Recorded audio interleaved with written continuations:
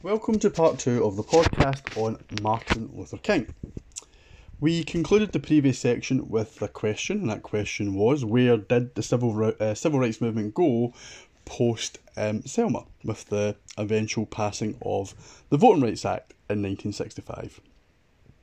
Had civil rights and voting rights now been achieved, and therefore, should King have retired from public service at this point in terms of his role in being the unofficial leader of African Americans? Should he have perhaps accepted that he had done all that he possibly could and spent the remainder of his life writing or preaching back in Atlanta?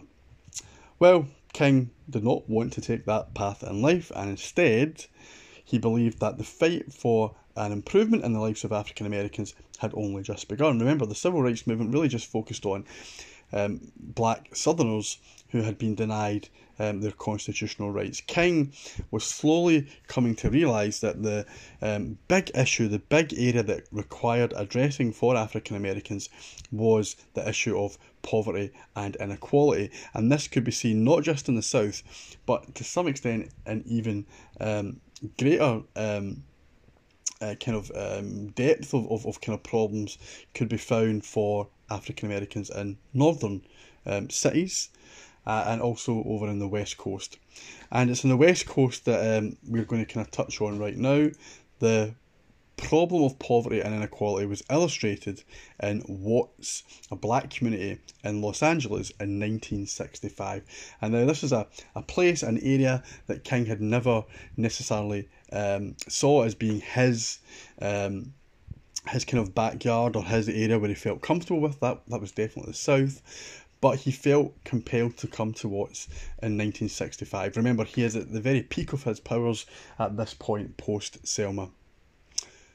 The riots at Watts, which as I said was a black ghetto in LA, led to the deaths of 35 people. King was horrified, obviously, at this sequence of events in this part of the country, and the increase in violence undertaken by blacks obviously contravened his non-violent approach. So King decides to go to Los Angeles. I should mention that the riots were a response to black men being harassed by white police officers. In fact, there was a shooting of a black man by the LAPD. So King comes to Watts to try and calm the situation. King's assessment of the Watts riots was that it was a class revolt of underprivileged against privileged, not a race riot. King realised at this point that the civil rights and voting rights, as I mentioned, were only part of the solution, and the main issue now that had to be addressed, which was very much something that King identified in Los Angeles, was the issue of poverty. And he paraphrases the words of Booker T. Washington here when he says, "There was no point in having the opportunity to sit and eat a hamburger wherever one wanted if one could not afford to buy it." And there is a view that King starts to move towards a more social democratic or even socialist position from this point on in his life. And we'll see that in a moment when we look at the Chicago campaign of 1966. Before we get to that, I just wanted to talk about a little kind of fissure that starts to become a problem within the civil rights movement. This is the kind of splitting up, if you like, of the kind of core civil rights organisations that I guess that kind of success of unity and collaboration can be seen at the March on Washington in 1963. By 1966, that unity has very much frayed at the edges.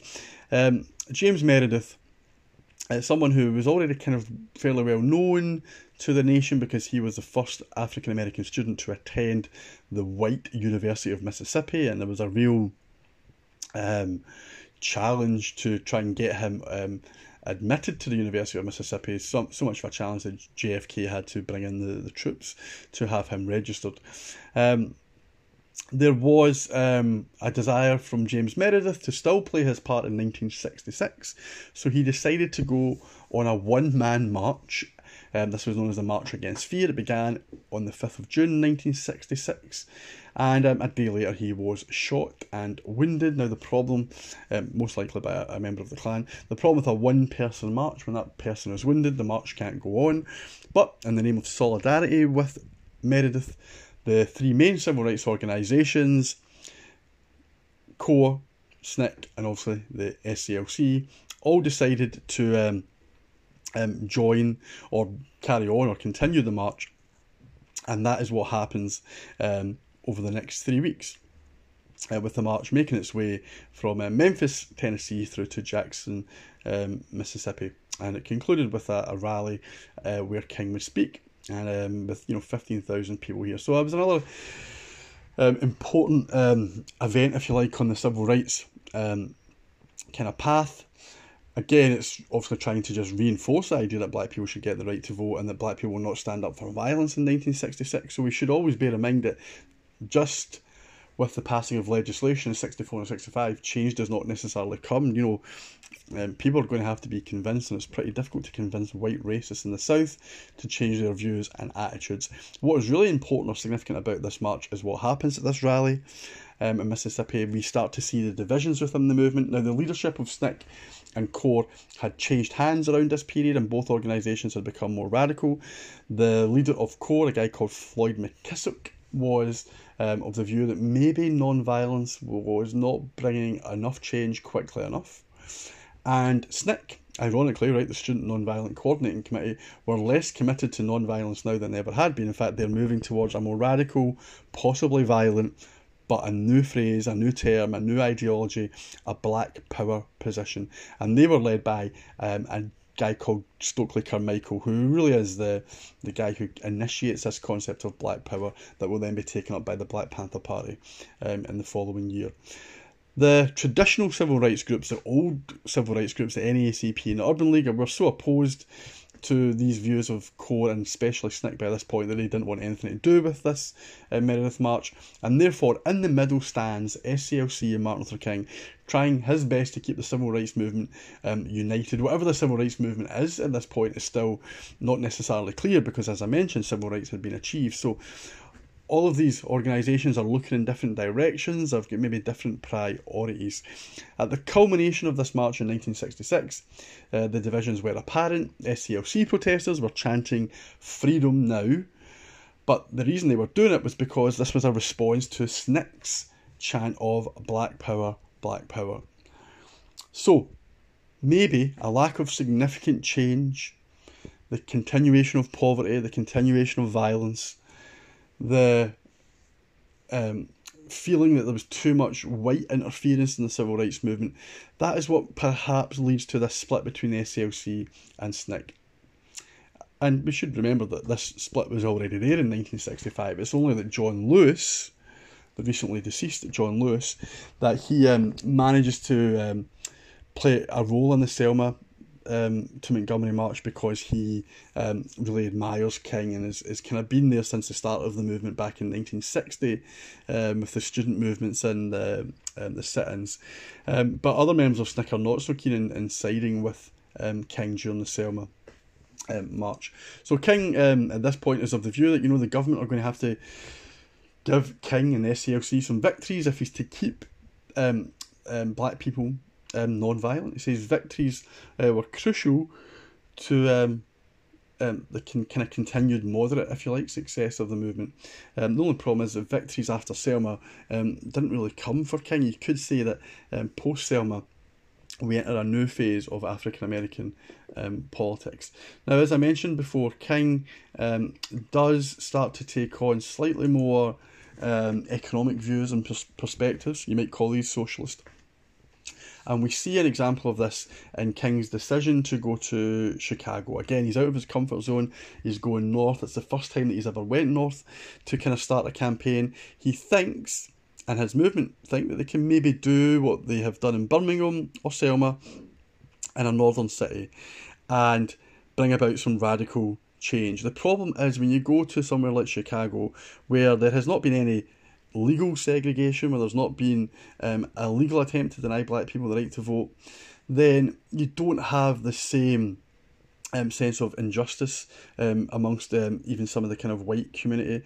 There is a view that black people and white people are different. They have different races, different cultures.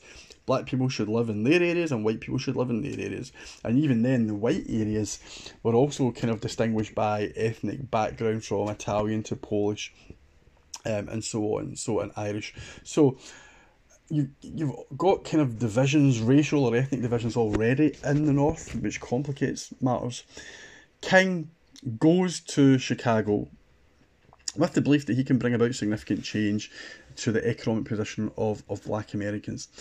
And he decides he's going to live on a housing estate in Chicago, and he's going to kind of run affairs from there, and his main demands are going to be placed at the Chicago government and to the mayor of Chicago, Mayor Daley, demanding housing improvements, jobs, and public school integration. King really wants to tackle and challenge history, the history of Chicago, which was one based on blacks moving there as part of the Great Migration, doing fairly well for themselves initially, but ultimately ending up at the bottom of the pile and suffering from inequality and poverty.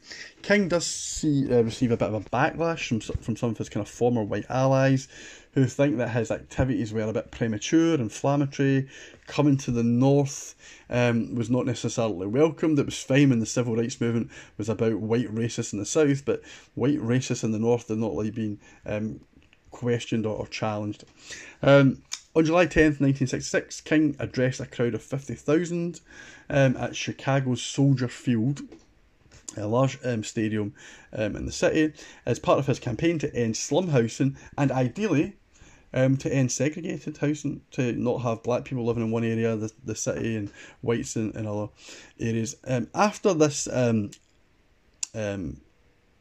meeting or demonstration, he then met the mayor of Chicago, Richard Daley, and Daley wanted a deal, right? He just wanted rid of King, and they came up with what was known as the Summit Agreement. Now, this Summit Agreement, which I'll talk about very briefly, was part of a wider movement from the SCLC to try and bring about change. And what we see is lots of white neighbourhoods being the scene of black demonstrations and marches. And what King recognised was, as he was marching through Chicago neighbourhoods, was that the racism prevalent, so the white people who came out of their houses and homes to protest against the black demonstrators, the racism was so vile, so much worse, King believed actually, than what he'd seen in Alabama and Mississippi, that he was truly shocked. And King was he was hit with a flying brick during one of the marches. Things got quite ugly. It was very clear that Chicago was not, the white residents in Chicago were not ready to allow black people to live in the same areas as them. The history of housing in Chicago, and this was apparent across the United States, was when black people started to move into areas, so the kind of, more often not, maybe the more established, affluent, middle class black people, once they moved into areas, white people started to move out.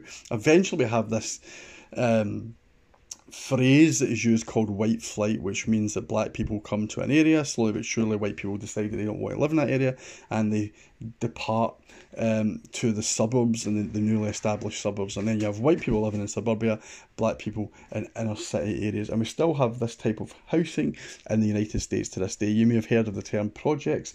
The projects are still largely frequented by black people, Latino people, by ethnic minorities, whereas whites tend to live in more affluent housing in other parts of a city, usually in the suburbs. Although you obviously have in certain downtown places like Manhattan and some wealthy cities a kind of large white population where real estate is really expensive right in the heart of a city. So things don't turn out for King the way he would like. He does get this deal with Mayor Richard Daley known as the Summit Agreement. There were a number of concessions to the black community, but no real attempt to integrate housing. Most black people remained living in ghettos or the projects. The SCLC do obtain a $4 million federal grant to improve housing. The Chicago movement did leave a legacy, perhaps, right? There was Operation Breadbasket established by Jesse Jackson, who helped And through this operation, the black communities, feed themselves and look after themselves. Eventually, in 1983, Chicago would have a black mayor. Others believed that the concessions were pretty limited, and that actually the Chicago campaign was a bit of a disaster for King. Nothing substantial was gained. Slum housing remained, as I said. Segregation remained. Local black politicians didn't really get behind King and remain loyal to their mayor. This led to, I guess, accusations thrown at the SCLC that top-down participation did not work. So this is the idea of King going in, dramatising an issue, making a big deal, trying to bring about change in a short space of time. That didn't work. What was required was grassroots work, long-term development, chipping away at the problems slowly but surely. That was a kind of SNCC approach. So the Chicago plan, you can determine for yourself if you think it was a success or not. On the Sway presentation, there are a few slides that are dedicated to primary sources about the Chicago plan, and you will see some of the stuff that King and the SCLC were kind of concerned about, and why we believe that Chicago had to be tackled because it had such dreadful housing for African Americans. So King really is challenging poverty at this point.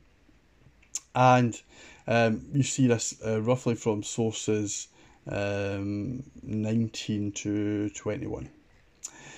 Okay, the next thing that I want to focus on is this idea that King had moved further to the left.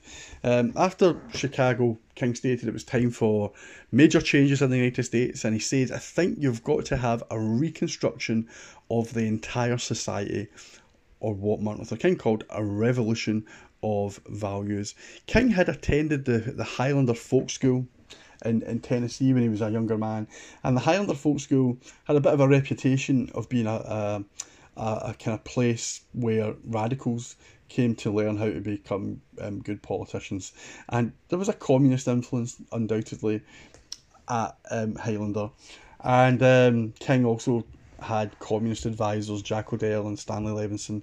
And, okay, these guys said they were ex-communists, but just having that label of communist to have that and be an advisor to King was always a problem for King. I don't think King ever was a communism, but he did find Marxism useful. He says that he found that Marxism exposed the weaknesses of traditional capitalism. King did believe in some form of nationalisation. He believed in a minimum wage. Like Du Bois and Randolph before him, King realised that any substantive improvement for blacks would require a redistribution of national wealth, and the only way that could be achieved would be through government intervention. King, in late 1966, was therefore preparing for political and economic activity of a scale and nature sufficient enough to outrage and alienate maybe all of the groups that had previously supported him, including the President Johnson. And King maybe sums up his views when he says, the eradication of slum housing is complex far beyond integrating buses and lunch counters.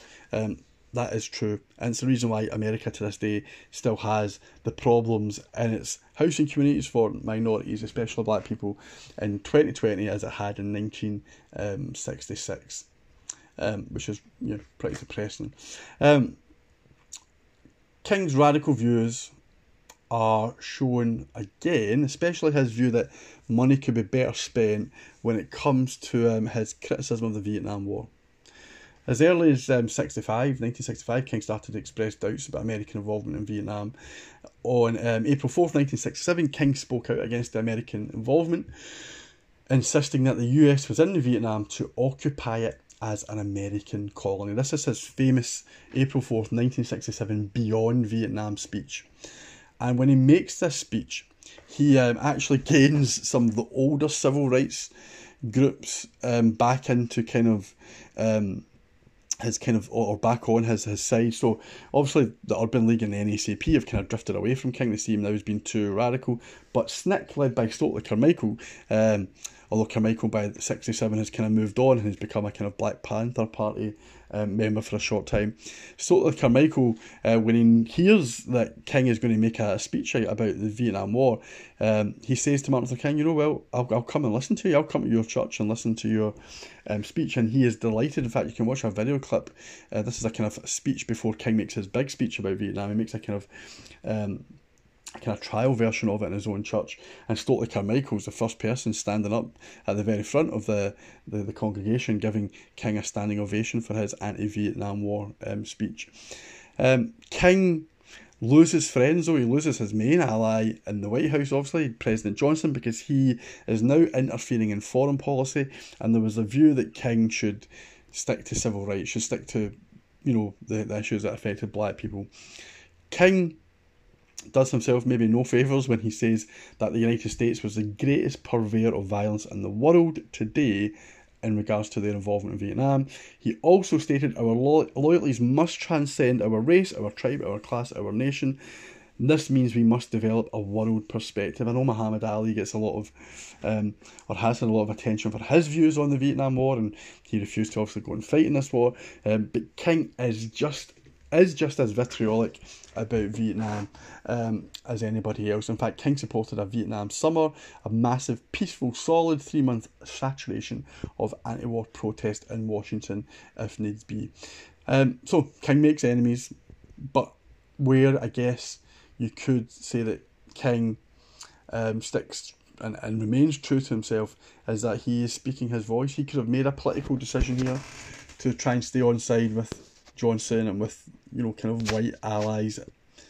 But with Chicago and now the Vietnam views, he is being pushed further and further to the side. But he's not radical enough to really be adopted into the kind of Black Panther movement that is now taking hold, and he's now alienated himself from liberal kind of / conservative civil rights groups. I'm not really sure where King is at this point, but he believes he is speaking the truth, and I think he should get a lot of credit for that by this point. 1968 is the year when King thinks that poverty really has to be the main issue that America deals with.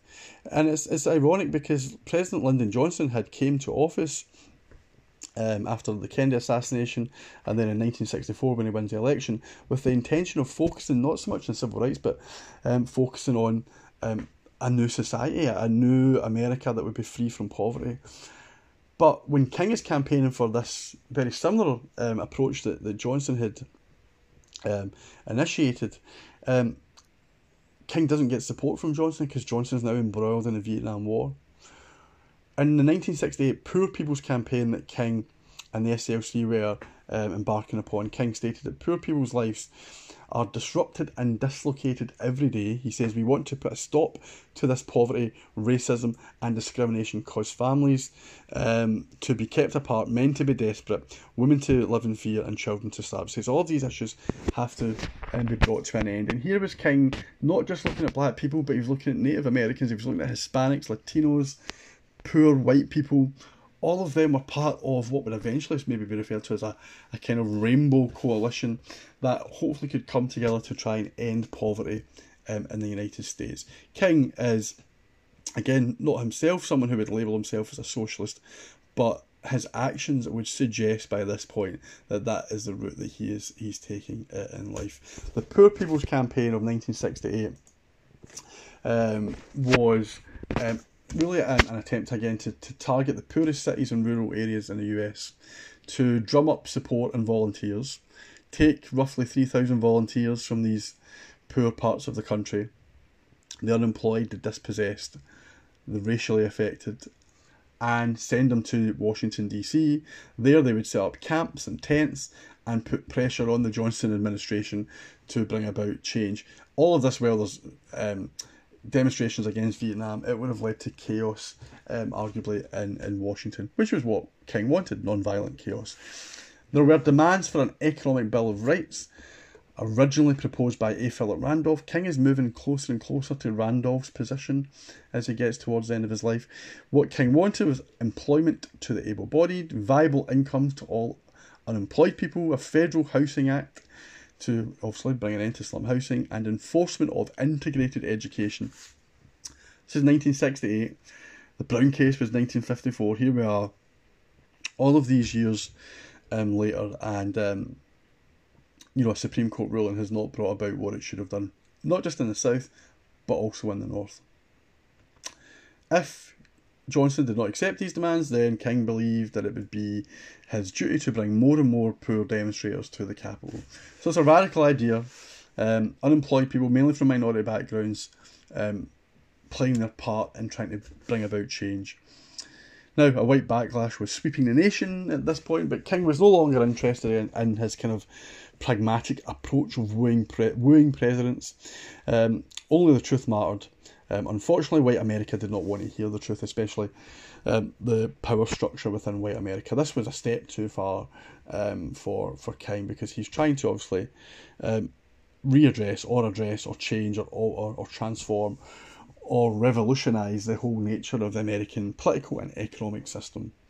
And if you think about just how much of a backlash there's been about social health in the United States, the idea of socialised health, or what we would call the NHS, that in itself is something which some Americans really struggle to accept. You dare to suggest that people pay for their healthcare via a type of national insurance, then you get labelled a communist. So King is trying to obviously limit the appeal of black power, and at the same time he's trying to attract as many different people to his Poor People's Campaign. It's a battle that he's struggling to win, but he doesn't really lose faith. He does have his moments, but he keeps going, and he keeps going to the point where he goes in 1968, really the kind of a year exactly after his Vietnam War speech. He goes to Memphis. He's asked to go to Memphis by an old friend of his, an old friend actually who was a crucial figure in the teaching of non-violent methods. So he goes to Memphis to support striking sanitation workers who are obviously wanting better conditions, better pay. And King goes in, he wants to try and make sure that things stay non-violent. Unfortunately, violence does break out at some of these marches between the protesters and the police. And King says, okay, look, I'm going to leave, but I'm going to come back. When I come back, I'm going to try and ensure that this protest can carry on. And he stays in a place in Memphis, Tennessee called the Lorraine Motel. And whilst King is there, you might be thinking that his political life, his usefulness is starting to kind of deteriorate. But he does, on the night before he is murdered, make a speech. And it's known as the I've Been to the Mountaintop speech. I'm going to actually finish this little podcast by playing it to you. It's a cold, wet, wild night in Memphis, and King was not actually going to go and make a speech to the crowd that had assembled to hear the SCLC talk about their kind of campaign and what they were trying to achieve within Memphis and the Poor People's Campaign that was being planned. But King goes and speaks because the crowd want him, and he goes and he makes possibly the greatest or second greatest speech of his life. He'd already been threatened. His life had been threatened on countless occasions. He knew that the FBI were watching him. He knew that he was a marked man. He even predicts his death, if you like, within this speech. But what you get is a real sense of the lack of fear within King. It's a remarkable speech, actually. He challenges a whole range of things, even criticises Coca-Cola in this speech. And the next day, he's in good spirits, but as he goes out onto the balcony of the Lorraine Hotel or Motel, and you can see this on the Sway presentation, he's gunned down and dies shortly after, killed by obviously a white lunatic racist. So I'm going to leave you now with this I've Been to the Mountaintop speech. If you think the quality's not that good on here, then obviously you can listen to it on YouTube somewhere. But here it is. Martin Luther King, I've been to the mountaintop. The last significant words that he makes before his death. Thank you. Nothing would be more tragic than to stop at this point in Memphis. We've got to see it through.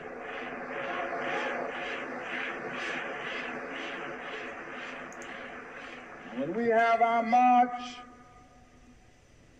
you need to be there. If it means leaving work, if it means leaving school, be there.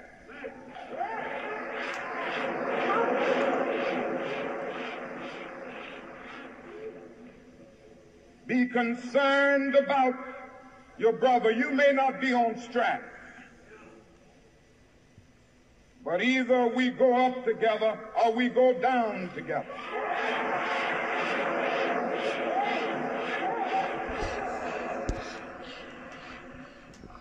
Let us develop a kind of dangerous unselfishness.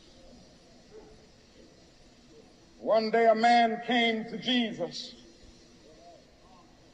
and he wanted to raise some questions about some vital matters of life.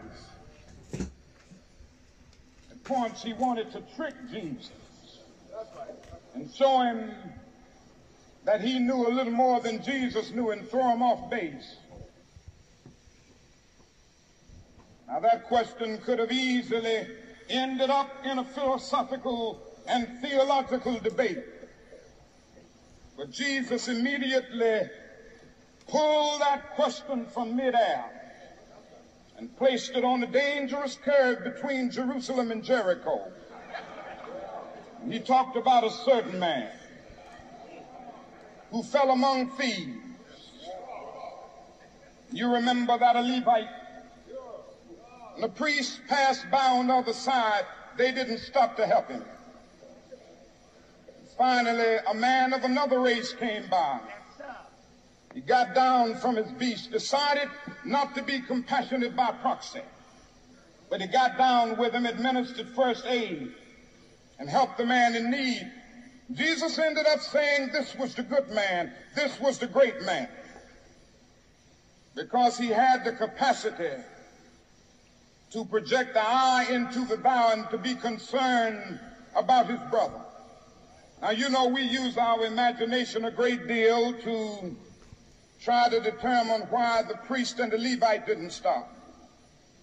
At times we say they were busy going to a church meeting, an ecclesiastical gathering, and they had to get on down to Jerusalem so they wouldn't be late for their meeting. At other times, we would speculate that there was a religious law that one who was engaged in religious ceremonial was not to touch a human body 24 hours before the ceremony. And every now and then we begin to wonder whether maybe they were not going down to Jerusalem, down to Jericho rather, to organize a Jericho Road Improvement Association. That's a possibility. Maybe they felt that it was better to deal with the problem from the causal root rather than to get bogged down with an individual effect. But I'm going to tell you what my imagination tells me. It's possible that those men were afraid. You see, the Jericho Road is a dangerous road. That's right. I remember when Mrs. King and I were first in Jerusalem. We rented a car and drove from Jerusalem down to Jericho. And as soon as we got on that road, I said to my wife, I can see why Jesus used this as the setting for his parable. It's a winding, meandering road. It's really conducive for ambushing. You start out in Jerusalem, which is about 1,200 miles, or rather 1,200 feet above sea level. And by the time you get down to Jericho, 15 or 20 minutes later, you're about 2,200 feet below sea level. That's a dangerous road. In the days of Jesus, it came to be known as the Bloody Pass. You know, it's possible that the priest and the Levite looked over that man on the ground and wondered if the robbers were still around.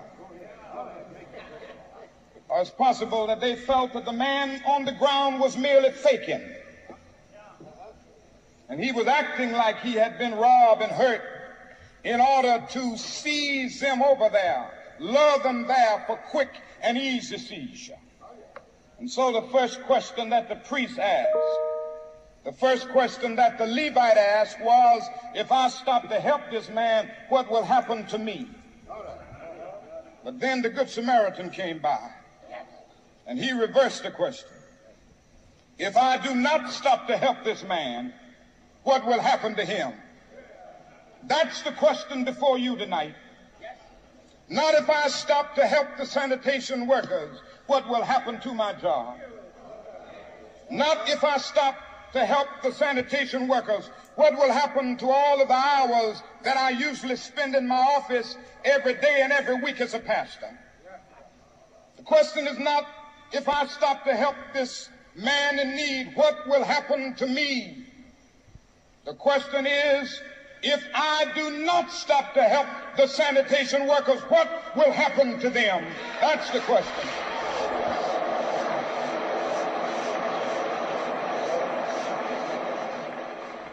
Let us rise up tonight with a greater readiness.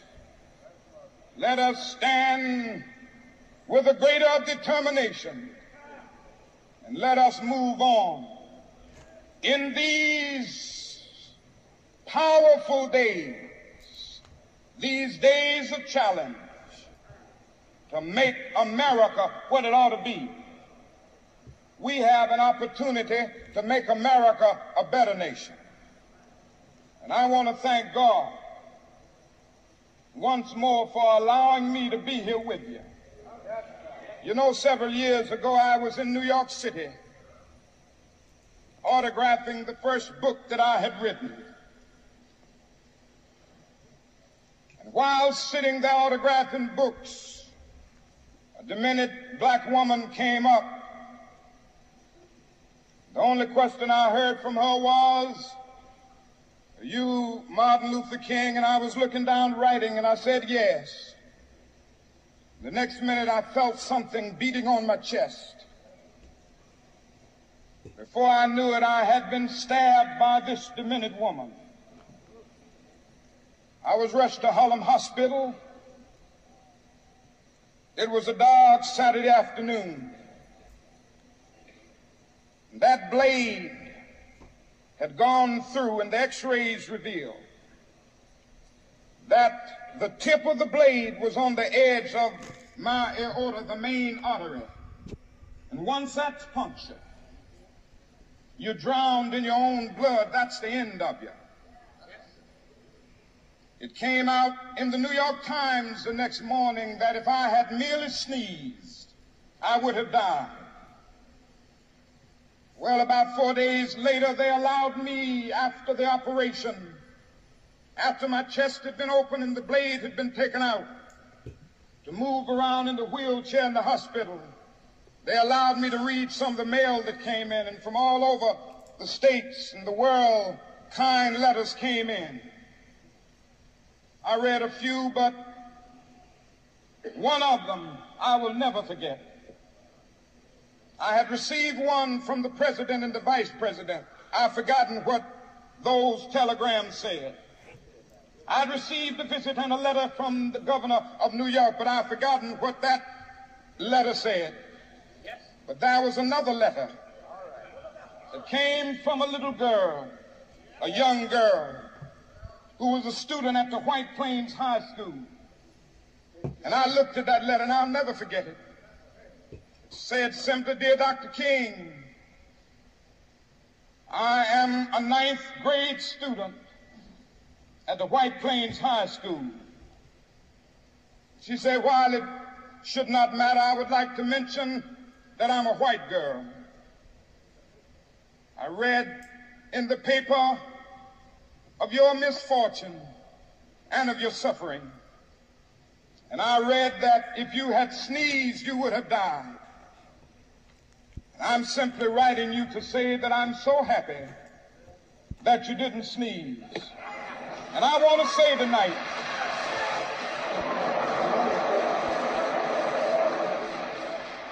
I want to say tonight that I too am happy that I didn't sneeze, because if I had sneezed, I wouldn't have been around here in 1960 when students all over the South started sitting in at lunch counters.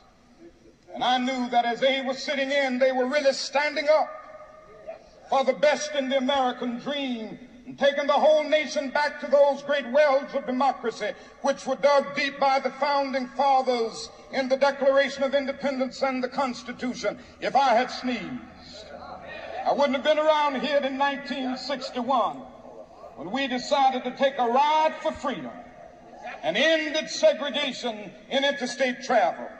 If I had sneezed, I wouldn't have been around here in 1962 when Negroes in Albany, Georgia decided to straighten their backs up. And whenever men and women straighten their backs up, they are going somewhere, because a man can't ride your back unless it is bent. If I had sneezed,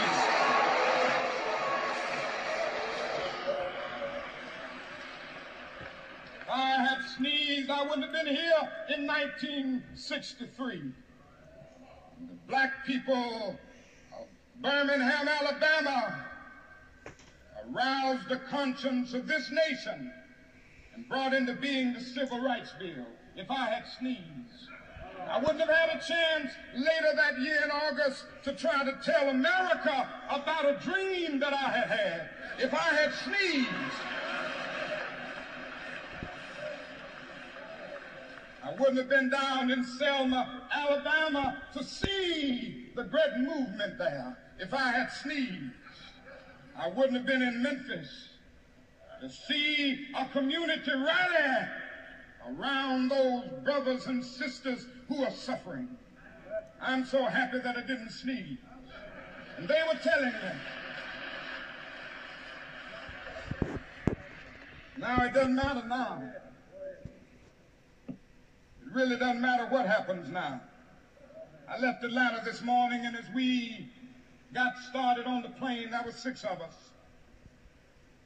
The pilot said over the public address system, "We are sorry for the delay, but we have Dr. Martin Luther King on the plane, and to be sure that all of the bags were checked, and to be sure that nothing would be wrong on the plane, we had to check out everything carefully, and we've had the plane protected and guarded all night." And then I got into Memphis, and some began to say the threats, or talk about the threats that were out, or what would happen to me from some of our sick white brothers. Well, I don't know what will happen now. We've got some difficult days ahead. But it really doesn't matter with me now, because I've been to the mountaintop. I don't mind. Like anybody, I would like to live a long life. Longevity has its place. But I'm not concerned about that now. I just want to do God's will. And He's allowed me to go up to the mountain. And I've looked over, and I've seen the promised land. I may not get there with you, but I want you to know tonight that we as a people will get to the promised land.